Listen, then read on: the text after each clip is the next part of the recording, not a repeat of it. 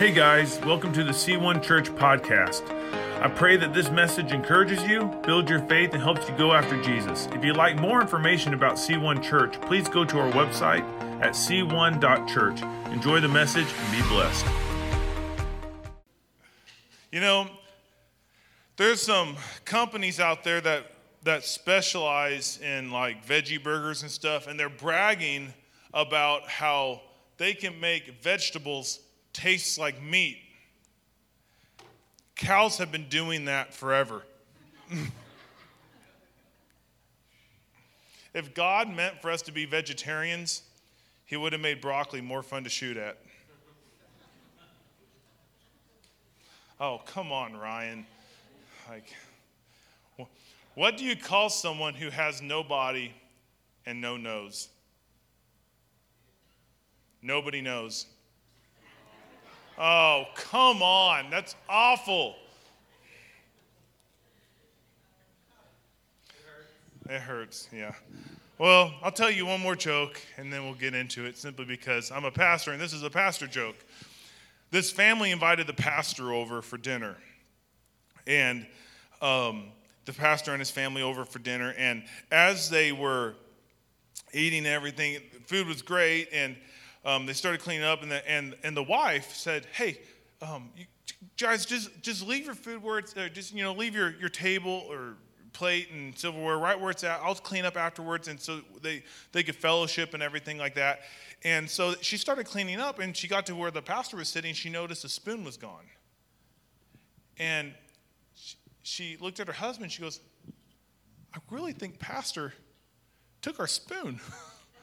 And for like a year, it bothered her, because she got out the nice cutlery, the stuff you only use for the Pope, and because when they're really close friends, you get paper plates out. But I mean, if you want to know how close you are to someone, how nice of dishes are you eating on? If they're plastic and all that, you're friends. If it's paper plates, you're practically family. But so she was cleaning, and a year later, some time went by. Like a year went by, and they had the pastor and his family back over, and they were just talking, having a good time. And she finally asked, "Pastor, I got to ask you, did you really take my spoon last year?" She's like, "I've been looking for it this whole time. I can't find it. I looked everywhere, and we don't have a dog. Did one of your kids take it? It's just been bothering me." She's like, "I don't care personally." She's like, "Of course I didn't take it. I put it in your Bible." Oh, wow. Wow. Yeah. Ouch. Why would you say that joke, Pastor? Well, because I did. Yeah, open your Bibles and you might find a spoon. Oh, man. Let's keep going.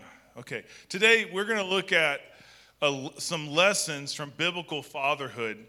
And I want us to understand that every father, whether it be a great dad, just nails everything about fatherhood, or a deadbeat dad, is but a poor reflection of our Heavenly Father.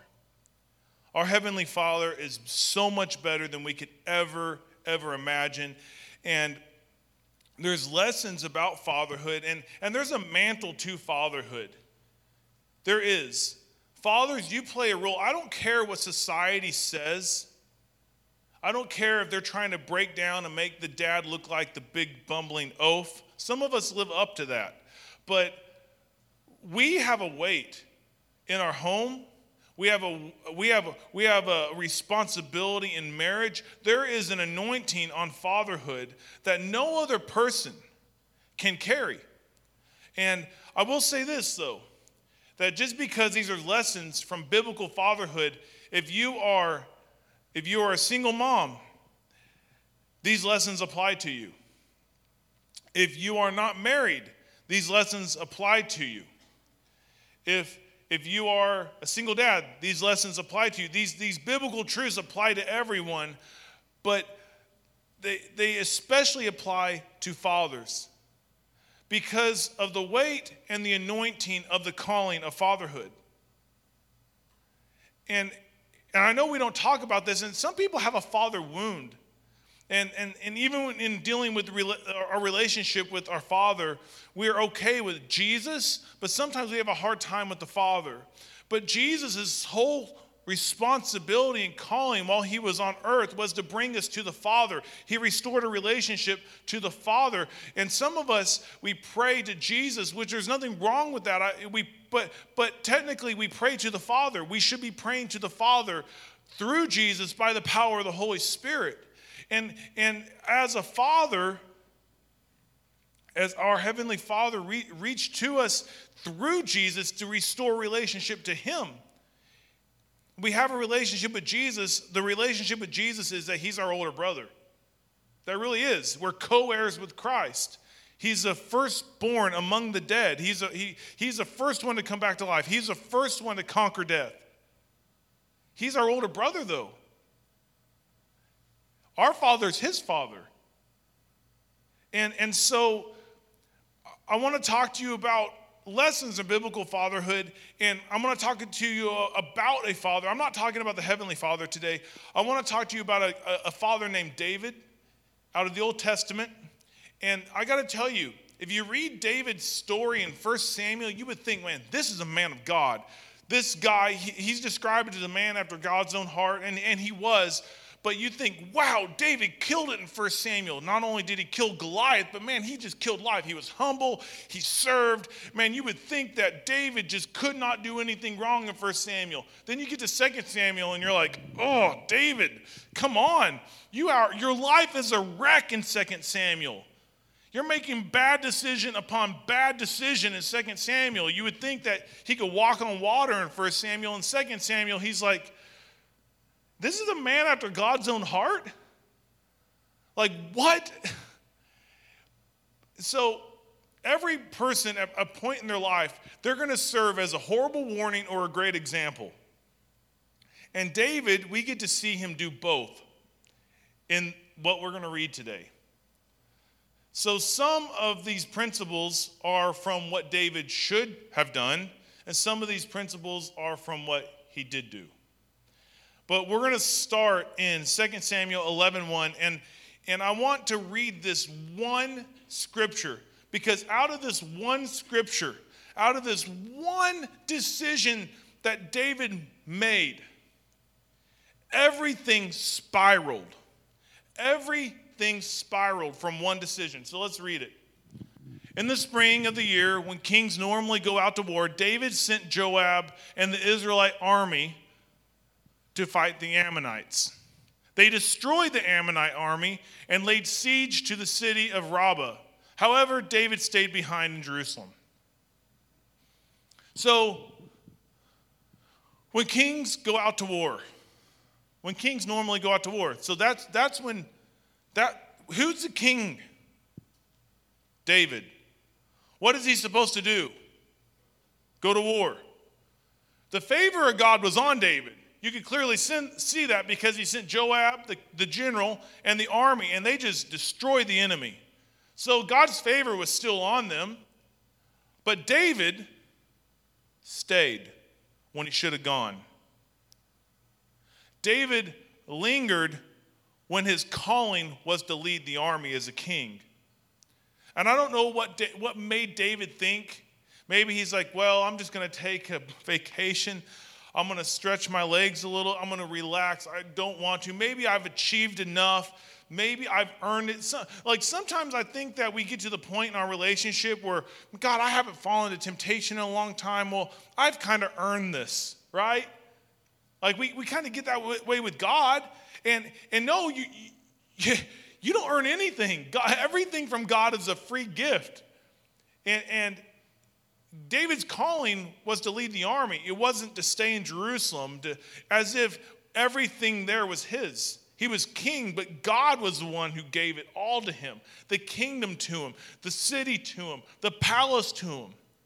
But We're going to pick up in 2 Samuel 12, 1 through 25. And in between this, what happened? I'm going to tell it real quick. When David was at home, when the army was away, he gets up and he walks out on his roof and he sees a woman bathing. And he says, "That's a good-looking woman. I think I'll have her over for dinner." And he had her over for dinner and romanced her. And he had an affair with her. What's interesting is he asked it. He's like, "Hey, who is that?" And they said, "That's Uriah the Hittite's wife." Now, Uriah was one of David's bodyguards, personal bodyguards. They were friends. Uriah was one of the mighty men of David. He was close to David at all times. And David, because he was out of place, betrayed Uriah's friendship. He had an affair with Uriah's wife, got her pregnant, and because he got her pregnant, he thought, "You know what, I'm going to get away with this."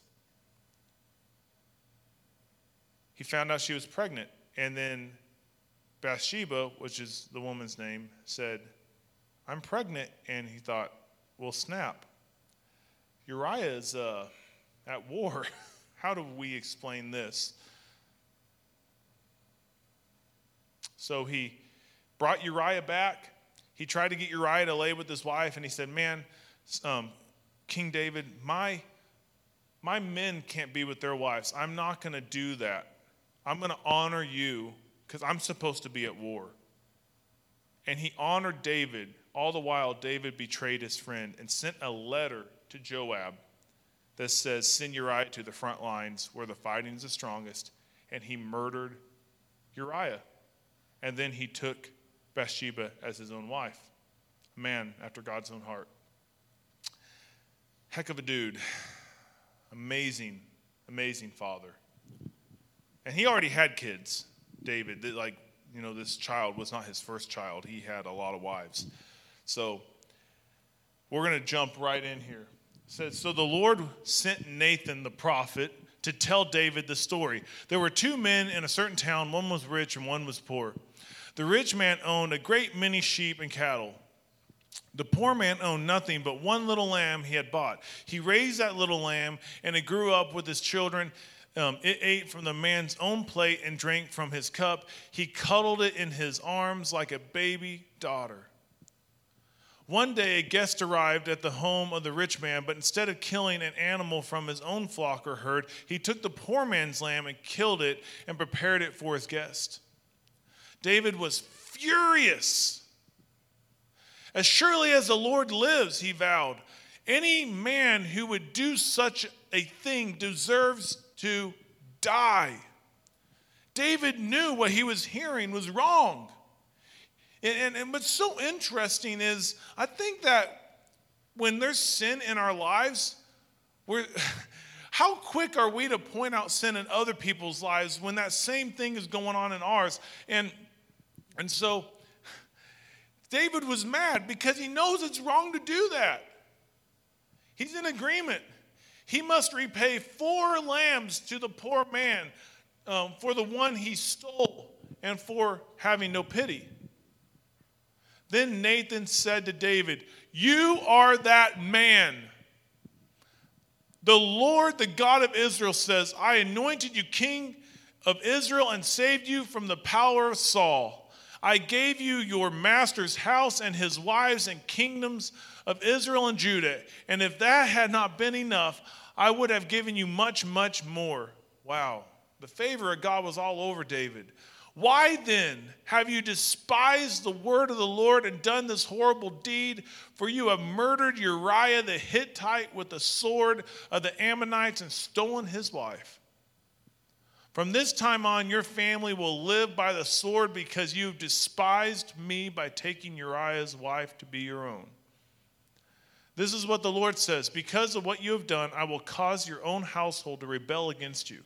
I will give your wives to another man before your very eyes, and he will go to bed with them in public view." So I'm going to stop there for a second. Well, I'll read the next one. You can go to verse 12. You did it secretly. You did it secretly, but I will make this happen openly in the sight of all Israel. So we're not going to get into it, but what happens following this moment is David has a son. He actually has several sons, but he has a son named Absalom, who is the heir to the throne. He's the one that's going to take over, and Absalom has a sister. And then David has another son by another wife. And his second son sees Absalom's sister, and he thinks, wow, she's so beautiful. They're half sisters. They didn't grow up in Arkansas. I know it's weird, but they're from Kentucky. Oh, come on. I'm just joking. I'm joking. Alabama. Stop it. But his second son, second oldest, sees Absalom's sister. And Absalom's sister is their full brother, sister. And he says, I'm just madly in love with her. He was infatuated with her. And he wanted her. He wanted her. So they came up with this whole plan and pretended to be sick. And he begged his father, Dad, just let her take care of me. I won't get better. He was just lovesick. And then once she was alone with him, he raped her. There's no ands, ifs, buts about it. He raped his own half sister, and then once he did that, it says that his love for her turned to hate. He despised her. He's like, get out of my sight. He took her honor away. Now David couldn't give her in marriage to another person. She even said, please don't do this to me. If you ask our father, he will gladly give you my hand. But David's son wouldn't have it. He wanted what he wanted. So Absalom was infuriated. David was enraged. He's like, this is wrong. But David did nothing about it. He didn't address it. So 2 years go by. Absalom took his sister into his own house and took care of her. He loved her. He was so enraged. 2 years go by. Absalom plots, and he has a big feast, and he invites all his brothers over, and he takes and murders his sister's rapist, his half-brother. David is so mad and torn because he just lost a son. He's hurt. He mourns. He banishes Absalom to his grandfather's kingdom. Then, after the Bible says a proper amount of grieving, he basically forgave Absalom, brought Absalom back into his own kingdom, his own house, because he wanted to reconcile. He forgave Absalom for what he did. Because quite frankly, Absalom he tried to do justice for his sister. Did he handle it right? No. But David should have handled it. It shouldn't have been Absalom's responsibility to do this. It was David's household. David should have handled it as the father. So Absalom comes back to his father's kingdom. And what he started doing, David thought everything was good. I reconciled. I love my son.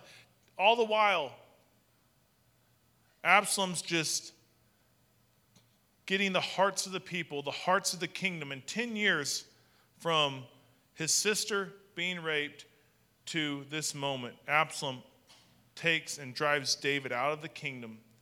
He takes and sleeps with all of David's concubines up on the roof, like God just said through the prophet. He said, what you did in secret, I will do in public. His own son overthrew the kingdom, ran David out of Jerusalem, and his own advisors betrayed him, and his house. Absalom had the whole kingdom against David, and David's on the run. Absalom takes over the castle, so to speak, sleeps with the concubines on the roof. Now everyone knows Absalom's in charge. And so David musters an army. Absalom musters an army, and they go out to fight. And the Lord was with David. They win, but what did David say? He said, please don't kill the young man Absalom. Don't do it, because he has a father's heart. He's like, I don't care what he's done. He's my son. I don't want him to die. Please. Well, Absalom was very, very handsome. If there's ever a person in the Bible I can't relate with, the Bible says Absalom was really handsome, and it says he cut his hair once a year. When they cut his hair, 5 pounds of hair came off. 5 pounds. But I guess he was about to get a haircut. He was riding his donkey, and he got tangled up in a tree. And Joab's like, let's go kill him. The general, and everyone's like, well, David said not to kill him. Joab's like, I got this. And he runs a spear through the guy's heart. And then they just dump him in a ditch. And then the news goes back to David, and he just cries, Absalom, Absalom, my son. And he mourns his son who betrayed him, who tried to take the kingdom from him. He had this father's heart for his son because he loved him unconditionally. And so we step in here. You did in secret, I will make it happen openly in the sight of Israel. Then David confessed to Nathan, I have sinned against the Lord. Nathan replied, yes, but the Lord has forgiven you, and you won't die from this sin. Because all sin leads to death. Sin leads to death. Let's keep going. Nevertheless, because you have shown utter contempt for the word of the Lord by doing this, your child will die. After Nathan returned to his home, the Lord sent a deadly illness to the child of David and Uriah's wife. David begged God to spare the child. He went without food and lay all night on the bare ground. The elders of his household pleaded with him, get up and eat with them, but he refused. Then on the 7th day of the child died, David's advisors were afraid to tell him. He wouldn't listen to reason while the child was ill, they said. What drastic thing will he do when we tell him the child is dead? When David saw them whispering, he realized what had happened. Is the child dead? He asked. Yes, they replied. He is dead. Then David got up from the ground, washed himself, put on lotions or beard balm, and changed his clothes. He went to the tabernacle and worshiped the Lord. After that, he returned to the palace and was served food and ate. His advisors were amazed. We don't understand you, they told him. While the child was still living, you wept and refused to eat, but now that the child is dead, you have stopped mourning and are eating again. David replied, I fasted and wept while the child was alive, for I said, perhaps the Lord will be gracious to me and let the child live.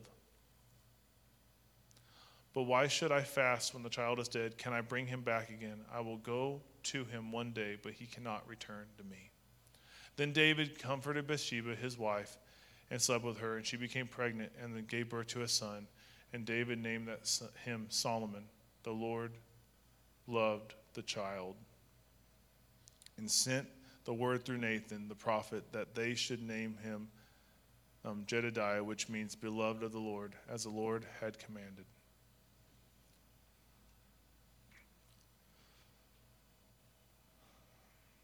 Dads, you have a responsibility. We have a responsibility. We get to set the spiritual climate and culture of our house.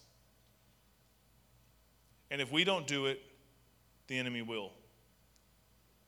If there is no dad present, moms, that responsibility falls to you.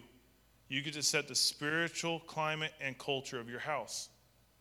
If you're single or married without children, husband, that responsibility falls to you. If you're single, that responsibility falls to you. You get to set the climate and culture of your house. Today, I want to talk to you about some things that lessons from biblical fatherhood that will set the climate and spiritual climate and culture of your house. And the first thing that we need to understand, the lesson from biblical fatherhood, is our choices carry weight. Our choices carry weight, our words carry weight. David made one decision. One decision. I'm not going out this spring with the army. And because he made that one decision, 3 sons died.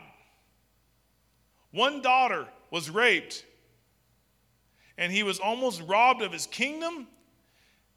and his calling because he made one decision. And that's how sin works.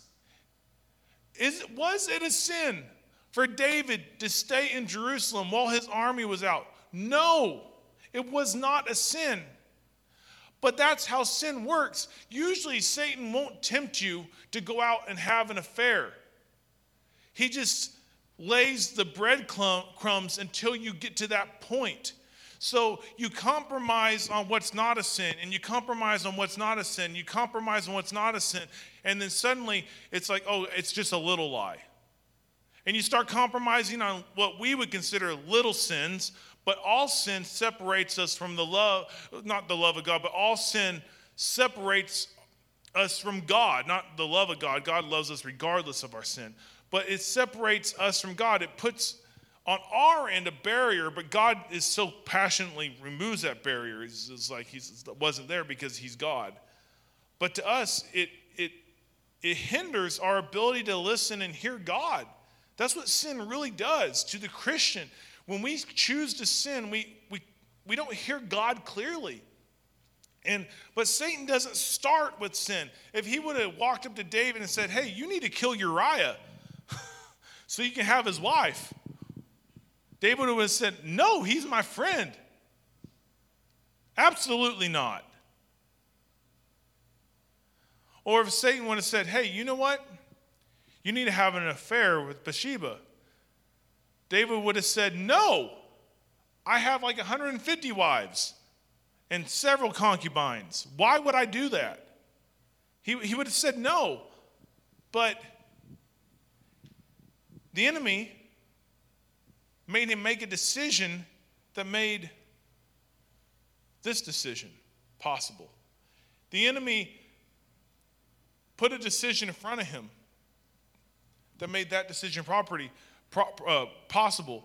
And so what I'm getting at is, as a father, we gotta decide or pre-decide that in when our kids drive us crazy, I am not going to yell at them. I'm not going to yell. I'm not going to say anything stupid to them. Or our decisions carry weight, though. Our decisions carry weight. David made one decision, and it robbed him.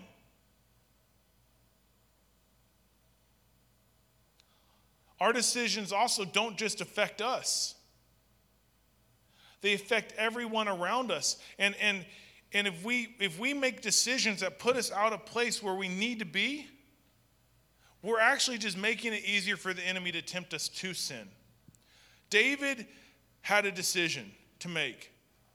What should I do? Should I follow my calling and be king with my army, or should I just stay in Jerusalem and let them do all the heavy lifting? Often the decisions that God wants us to make aren't necessarily the easy decisions. Because anytime God puts a calling on our life, it requires us to walk in obedience to that calling, whether it be hard or easy. And this decision to go to war is not an easy decision, but that was a calling that David had. And so if he would have decided, and quite frankly, at that point in his life, he probably didn't have to fight all that much. He sent his army out to fight. He just at headquarters. But he didn't want to do it. And so often we do the same thing, though. We make decisions here, little decisions here and there, and we don't prioritize the right thing. And obviously, we don't have a kingdom. We don't have an army. We don't have all that. And so what does it look like today?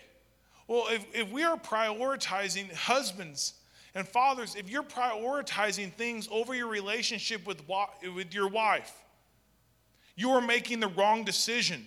It might not be sinful, but if your wife is always taking second to everything else, next to God, she takes second to Jesus, obviously, 100%.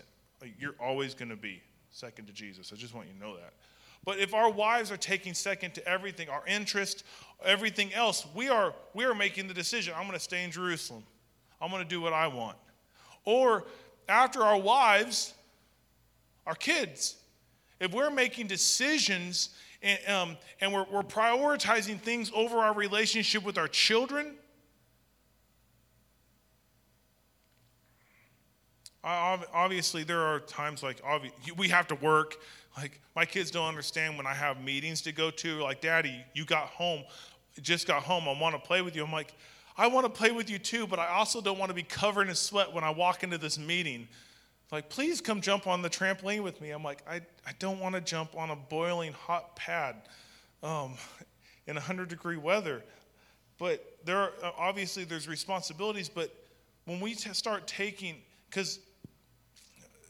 and choosing to prioritize things over our calling, because as a father, my calling is first to Jesus, then is to my wife, then is to my children, then is to the church. 100% of the time. And if I get that order out of place, when I get that out of order, then I'm choosing what David did, because our decisions carry weight, and our children see what we prioritize over them. Our children see that. And it's always sobering, and they'll call you out on it. I love kids because they'll say stuff like, put your phone down. Oh. And they get me sometimes because they'll be off playing and like by themselves, and it's beautiful when my children play together because they're 6 and 4 and they're boy and girl, and when they play together in harmony, it scares me, but it also brings me joy. It almost makes me think of like the Tower of Babel. I'm like, should I go in there and break them up? Because they're planning something. But sometimes they'll just stop playing. They'll sneak up on me and scare me. And like I might just be, whatever, just scrolling on Facebook. And they'll be like, Daddy, play with me. And I have a decision to make. What's more important, this or them? Well, obviously, this is going to go down because they are more important than this 100% of the time. Do I always make the right decision? No. But when I don't make the right decision, the Lord convicts me. Because it's wrong. Unless I'm like doing ministry or on a phone call with someone, I try to put my phone down for them because they're my calling. I'm not perfect at it. But our decisions carry weight. And another big one is when we don't prioritize what we're doing right now. Our children see it. Our marriage will suffer. Even if you're not married and you're single, when you don't prioritize coming together with the body of Christ and worshiping Jesus, that will carry weight for the patterns you set down the road. I can't tell you how many times as a youth pastor I had conversations with parents and their kids were acting up and they wanted me to straighten them out in 3 or 4 hours, but they wouldn't take them to church at all. Like basketball practice came along. Oh, they're out of church for the next whatever. Well, it's summer, so let's go to the lake every weekend. There's nothing wrong with any of that stuff. But when you start prioritizing things where we should be, it carries weight. Because if you don't make God a priority in your household, if you don't make worshiping Jesus a priority in your household, imagine what the next generation is going to do with it. And then the generation after that. We're only a couple generations away from being 100% godless. Our decisions carry weight. One decision led. If you would have told David, if you stay in Jerusalem when you should be with the army, you're going to end up murdering one of your good friends, he would have been like, what? I just want to stay. But that's literally how the enemy works, to get you slightly out of place. Slightly out of place. If you're flying from LA to New York and you're 1 degree off, guess where you end up? You end up in New Jersey. You don't end up at New York. Just 1 degree. Because our decisions carry weight. What we prioritize, our children see. Our family sees, our marriage sees. And I'm all for sports. I'm all for clubs. I'm all for activities. I'm all for vacations. I think more people should take vacation. They probably don't use up their vacation. They probably should, but let that be the exception, not the regular. let the priority always be Jesus, always be God. What does he want us to do? Not out of obligation, but hey, this is what I'm called to do. I'm called to worship God and bring him glory. I'm called to honor my wife. I'm called to honor and model Jesus before my children. That's my calling. And when I get those mixed up, or when I prioritize or whatever, choose something else, whenever you make a decision, there's always a sacrifice. You make a decision to do this, you're telling so many other things no. When I decided to say yes when Amy finally asked me to marry her, I was saying no to 3.5 billion other women. And when she said yes to me, she was saying no to 3.5 billion other men. That's a big decision. Because our decisions carry weight. We don't think about it in that terms, but our decisions carry weight. The second thought I want to leave you with really fast, and we're going to go through these. Receive correction in humility and give it in love. David was wrong. The prophet Nathan came to the king of Israel, probably the most powerful king in Israel's history, the mightiest warrior of a king in Israel's history.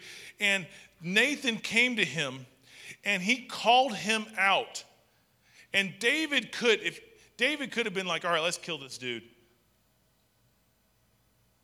But what did David do? He admitted he was wrong. He's like, no, you're right, I'm wrong. And he humbled himself before the Lord. And here's the thing, unless you're self-righteous and you don't think you sin, whenever God confronts you with your sin, the only proper response is humility and repentance. It really is. What are you going to say to God? You're wrong. It wasn't that bad, God. I mean, I'm sure he had a quick death.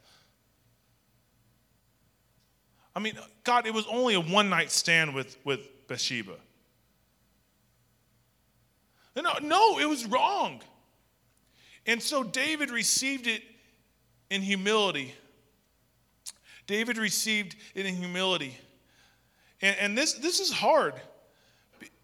We need to have people in our lives, dads, wives, mothers, singles, marrieds.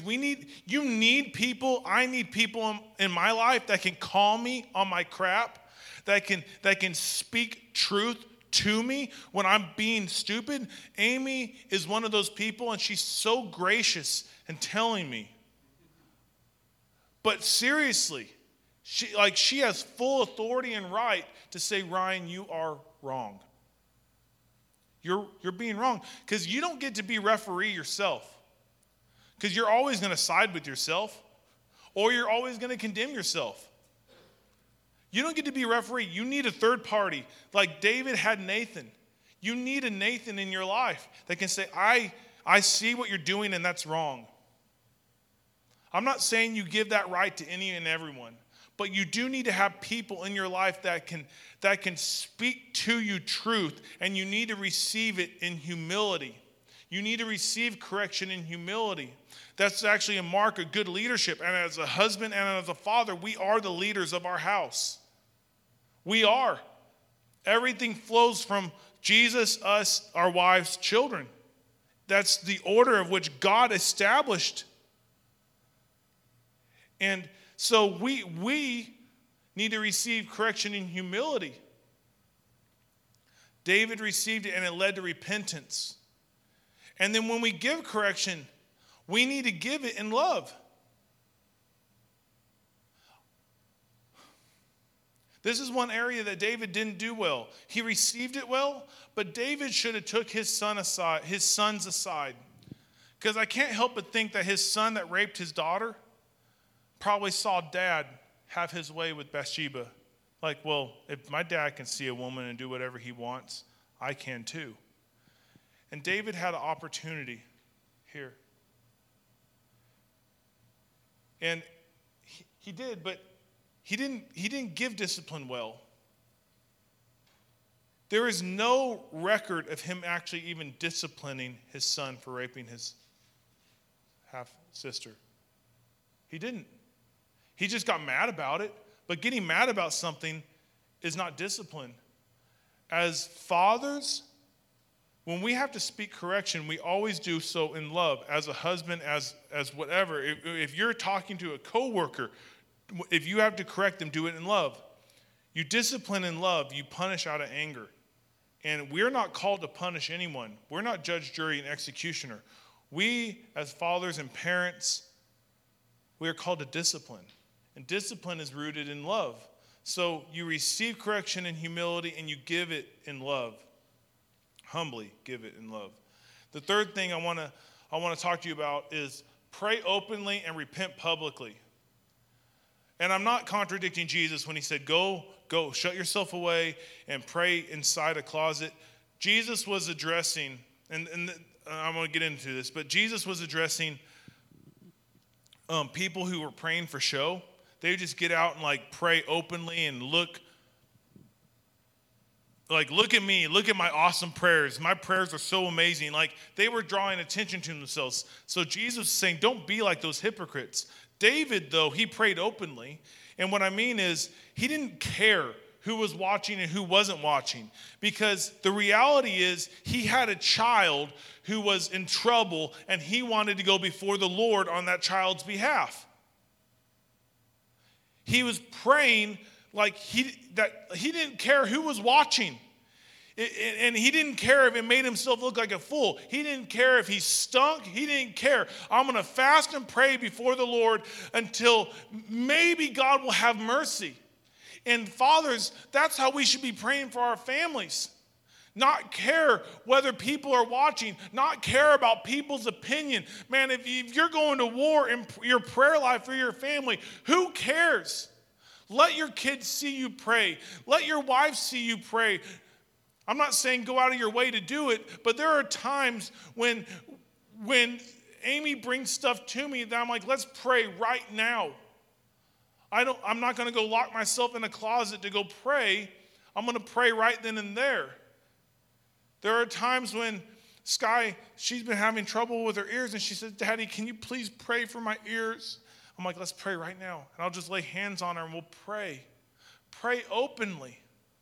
The other day, I had this big knot on my forehead.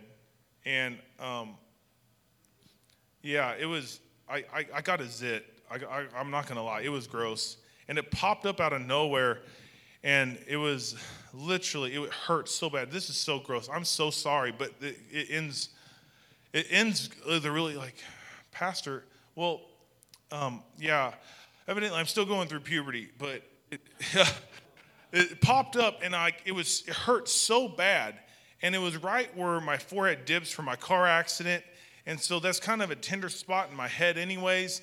And it just hurt really bad. And I even told the board, I was wearing a hat at the board meeting. I said, if this thing doesn't go away by Sunday, I'm wearing a hat to church. Because I look like the Hunchback of Notre Dame. Had this big old knot on my forehead. And Saturday, it was still there. And I said, well, it looks like I'm wearing a hat tomorrow. This is last Saturday. And Peyton walks by. He's like, Dad, I'll pray with you. I'm like, okay. So I'm like, let's pray right. He's like, I'll pray right now. I'm like, okay. So I grabbed his hands and I got down on my hands and knees. And then this is how he prayed. He both of his hands, he was holding my hands, and then he got down on his face. He got down on his face like this. And I was holding his hands, and all I'm hearing is, I can't hear what he's saying. It's just like he's whispering, and then he gets up, he goes, hey, man. And then I reached up, I said, well, it's still there. And he goes, Dad, I prayed for Jesus to take it away tomorrow. And it's so funny, but I walked into the kitchen, and I told Ames, I said, mark my words, it's going to be gone tomorrow. And guess what? I woke up in the morning and it was gone. That knot on my forehead. So, but pray openly. Know where he got that is because he sees Amy and I pray. He sees we pray about everything and then repent publicly. Repent. Husbands, fathers, none of us are above repentance. Every one of us needs to repent. David should have brought his children in and set them down and said, what I did was wrong. I don't want you to make the same mistakes. And he should have not only repented before the Lord, he should have repented to his family. So we're good about repenting before the Lord, but when we sin and we sin against people, we need to repent to the people we sinned against. We repent to one another so that we can be healed, James says. And there are times where I have sinned and I've had to, I've raised my voice, I've been a fool. And Amy and I have been arguing or whatever. I raised my voice, and I've had to not only repent to her, I've had to take my kids aside and say, listen, guys, I'm so sorry. Your mom doesn't always know when she's wrong. And no, I'm joking. No, I've had to pull my kids aside and say, guys, I want you to hear this. Daddy was 100% wrong for how I spoke to mommy. I was wrong. And I've even put myself in timeout to let them see there are consequences. Like for a minute, I'll stand in the corner. Because Peyton or Sky will go, well, you need to go to timeout. You're like, I do, because I was wrong. And I will, because I want them to see repentance. And if I've raised my voice or, I've lost my temper, I've taken Sky aside and Peyton aside and say, I am so sorry. I was wrong for how I spoke to you. I've asked for forgiveness from God. The Holy Spirit's so good about checking us, but we need to pray openly and repent publicly. And then the next thing, real quick. We need to reconcile and forgive quickly. David did this well. David reconciled to his children regardless. Dude, I want you to understand. One of his sons raped his daughter, and he reconciled. I would want to kill that person. I would have fell in Absalom's camp. But he reconciled and forgave. One of his sons killed that son, and he reconciled and forgave. He reconciled and forgave. There are people in here that need to reconcile with people in their life, and you're holding on to grudges that you've held on to for too long, and you need to forgive them. The Bible says, unless you forgive, you cannot be forgiven. And this is a big deal. So to the point where the Bible even says we've been given the ministry of reconciliation. We get to help people reconcile to God. What does reconciliation mean? Reconciliation is a mathematical term that means put in the right category. So what did David do when he reconciled to his children? He put them in the right category. You're still my sons. You're still my loves. You're still... When God reconciles us, he puts us in the right category. He says, you are my son or my daughter. I love you. It's reconciliation. And he forgives us not just quickly, but entirely. We need to reconcile and forgive quickly. Don't let the sun go down on your anger. Don't sit there and let it fester. The longer you go without reconciling and the longer you go without forgiving, it just festers. It goes from a splinter to a boil to cancer in your soul. It's so bad for you when you sit on bitterness and unforgiveness. It just eats you alive. So we have got to model this. And it has to start with the head. Whatever the head in your family is, it has to start with you. Because as the head, you get to set the culture of your family, the spiritual health of your family. And if you're not willing to say, I was wrong, if you're not willing to say, I forgive you, if you're not willing to reconcile, to take the first step, I don't know. But it starts with you. This is the type of stuff that breaks generational curses. This is the type of stuff that takes away the excuses of, well, my dad was this way, so I'm this way. No, if you start saying, I forgive, I reconcile, if you start saying, If you start praying openly and repent publicly, that's going to break some stuff in your house, in your line, in your lineage. And the last thing goes right into it. Why was David able to reconcile and forgive quickly? Because he loved unconditionally. Unconditionally. No strings attached. No strings attached. His sons were still his sons. He loved them. He mourned when they were gone. Even Absalom, the one who tried to take his kingdom, slept with his concubines, raised an army against his father. He mourned him because he loved him. He loved him unconditionally. This is the same love that God has for us. And there's people in here today that need to feel the love of God. God loves you with a no strings attached love. So often that's counterculture. We live in a culture that says, I'll scratch your back, you scratch my back. Oh, I love you if you support everything about me. I love you if you think that, that's not love. When you put conditions on love, it becomes slavery. That's not love. Love is saying, I love you regardless of our differences because you're a person that God created. I love you because you exist regardless, because God loves you. And the only way to love the way God wants us to love as a dad, as a mom, as a person, is to first understand God's love for us. We can't love like this. We'll always have a caveat on it. There'll always be a string attached to our love. But the Bible says we love because God first loved us. God bankrupted heaven. He sent his son to earth to die for our sins in our place on a cross for the chance that we might choose to have a relationship with him. It wasn't even a sure bet. It was a chance. God loves you that much. He died for the chance. No strings attached. He's not pressuring you into anything. He's not forcing you to make any decision. He's saying, here's the chance. Here's the chance. And so,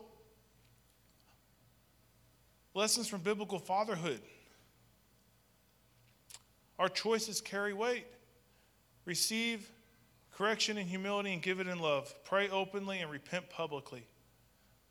Reconcile and forgive quickly and love unconditionally.